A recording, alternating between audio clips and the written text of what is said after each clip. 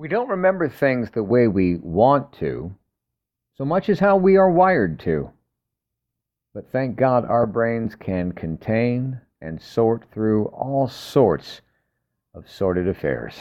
They say we don't realize the mess we're getting in.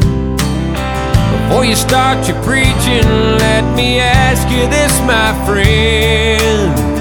Have you forgotten how it felt that day to see your homeland under fire and her people blown away? Have you forgotten when those towers fell? We had neighbors still inside, going through a living hell. And you say we shouldn't worry about Bin Laden. Have you forgotten? And it's time for another unbuckled bumpy ride with your guide, the stark raving lunatic himself. I'm Jim. Let's jump right in again.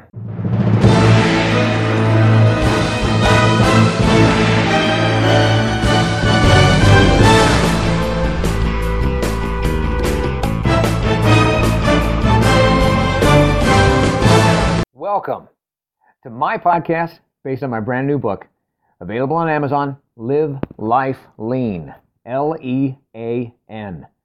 It's a year-long guide to gratitude and our daily grind.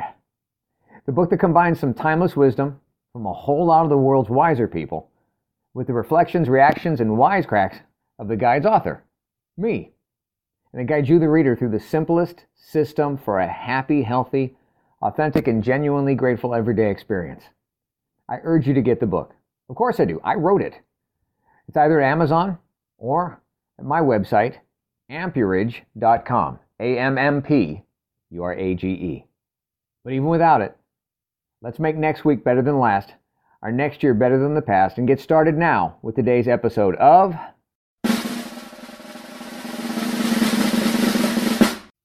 Hello. Thank you for being here listening today. Please, would you patiently pause with me now for this brief moment of silence in honor of, or to remember, everyone, every single one who died as a result of the mass murdering terror attacks of September 11th, 2001. Please pause now, and we'll return.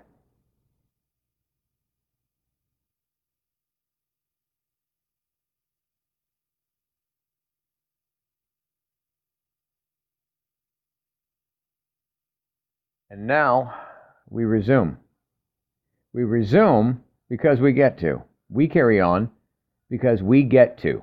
And we have the capacity to use big things from the past, big things like 9/11, to use big things to have things to look forward to because of how we look back on them and see them. But we don't all see the same things we saw the same ways, you see? Why? Why do we not see the same events and news stories we survived side by side with someone the same ways? Well, as I've said before, spending our lives lingering too long on the why is not always necessary and not always necessarily best for us. Sometimes too much why, W-H-Y, is just two things. Why, W-H-Y, what happened yesterday? And why, W-H-Y, what's hindering you? Hindering, holding you back. Because how we remember things is not always by choice. I've heard it said, maybe you have too. You hear people say, I remember hearing people say this, well, you go ahead and remember things how you want to. I'll remember them how they were. Wow. Okay. That can be unpacked and unfolded on so many levels in so many ways. But the basis is this. Two people, same place, same time, different descriptions of what went down. Sometimes someone saw something that the other didn't. Or sometimes someone held on to something that they experienced and someone didn't. And it could be they didn't experience it or they didn't hold on to it. Someone chose to let go of it, because that was their priority or value system. And at some point along the way, sometimes someone legitimately saw then and still sees now something a specific, special way, special to them. Not because they're wrong or that they are telling a lie, but because the truth to them is in such a way that it was honestly the only way they could interpret what they witnessed or survived. And it looks different to them than it is for us. But it's not. It looks different, but it's not. Remember that quote. You go ahead and remember things how you want to. I'll remember them how they were. It's not about how they want to, as how much as that they are wired to. How the real programming experiences for them things and interprets for them things and recalls for them things so that they can remove themselves from that reality just enough to carry on, to survive. It's not a choice of they want to remember things. It's the actual memory for them based on how they are wired to survive such things. Honestly, we're coming up on the 20th anniversary of 9/11. By the time you listen to this, it will have happened. Hell, I remember it. I was pushing 40 then. But I wonder how others do, meaning I wonder how they remember it, how they remember tragedies like this. And I saw something the other night, saw it on TV, and what I saw, it was a TV story example on the TV show Mom, believe it or not. It was how ADD, attention deficit disorder, helped the fragile human mind manage amidst mayhem and more than what they may have thought possible at that time to process and push through. So for those who see things differently and then assume that there is always an agenda-fied motive, somebody with a really strong agenda, sneaky agenda motive behind the fact that other people see things differently, behind their alternate memory, their different memory, maybe, just maybe there was way back when the memory was first made, maybe there was an agenda, and the agenda may just have been survive. See, they say we remember things how we want to, but I'm not so sure. Because doing things how and the way we want to is a choice. And how much of how we remember what we had little to no control over in life, that's less deliberate and premeditated, and that's more dealing with what has permeated our space without our expressed invitation. We didn't ask. Sure, sometimes we go all Al Bundy. You remember Al Bundy, Married with Children? I was the greatest high school football player in the history of high school football.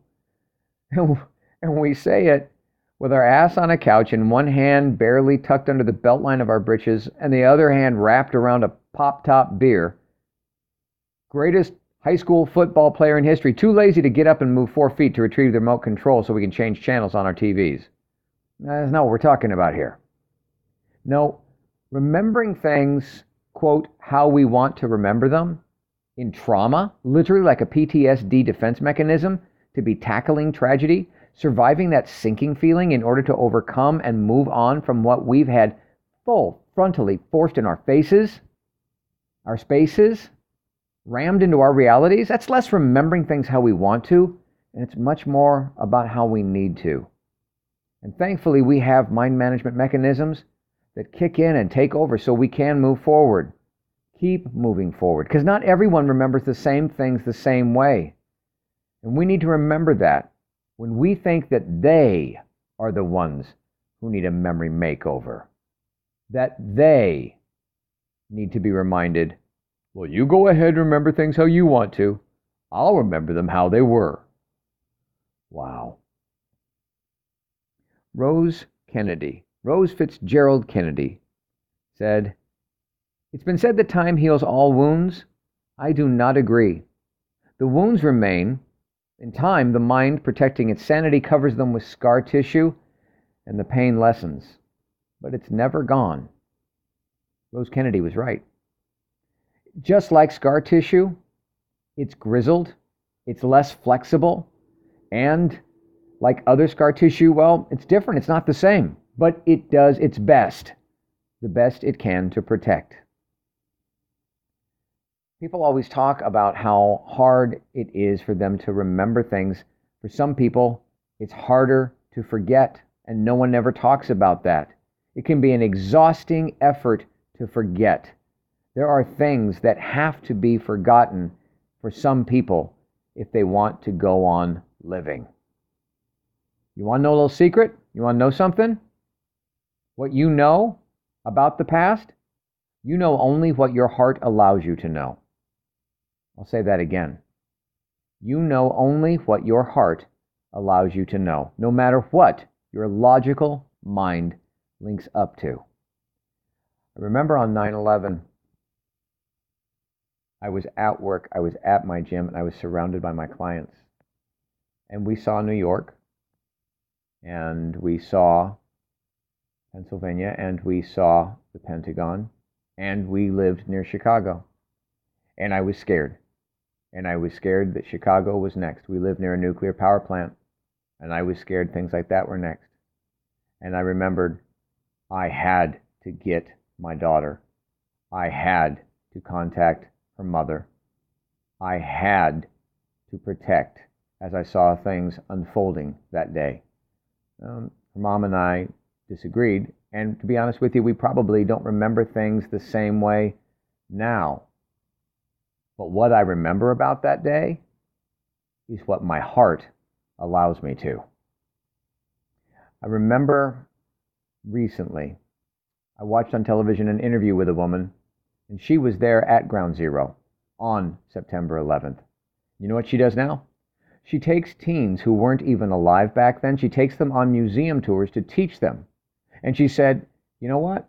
In this museum, we don't have a lot of artifacts from Ground Zero, because we tell people the artifacts that matter most are the stories in the hearts and minds of those who survived. First thing I thought when she said this, when I heard her talk about not having artifacts, was heartifacts. Yeah, I know. Okay, it's corny, but it is uncannily accurate, I am certain, for survivors. We, all who survived 9/11, all who remember that day, whether we survived at Ground Zero or somewhere so far away that there really was no credible threat to our safety, where the only threat was what we imagined, and there's no comparison, but we all survived, and we all who survived owe it to those who both could not be there back then because they were not yet born, and we also owe it to those who cannot now be here because they did then or have since died and moved on. We owe it to them all to take a beat, take a breath, and take the time for quiet moments of reflection and respect, and to take as many moments as needed to be taken to repeat what we each regard as how we each really, authentically, genuinely remember the big things from our past. Not because it's how we want to remember them, but more because it's how we need to remember. And hopefully that's how they would want us to remember. The living owe it to those who no longer can speak to tell their story for them. I heard it said that trying to remember the important things is like carrying water in the palms of your hands, a long, long distance across desert sand. You know that somewhere out there, people are waiting, and they have drunk nothing for days. Remembering how we need to remember, so long as it's not a lie, lays within our skill set for surviving and for helping others survive as well. The living who are struggling and the dead still struggling to never be forgotten. Remembrance, it has been said, is a very personal, therefore a very subjective process, and that is why it matters all the more to nurture remembrance collectively, to nurture it together.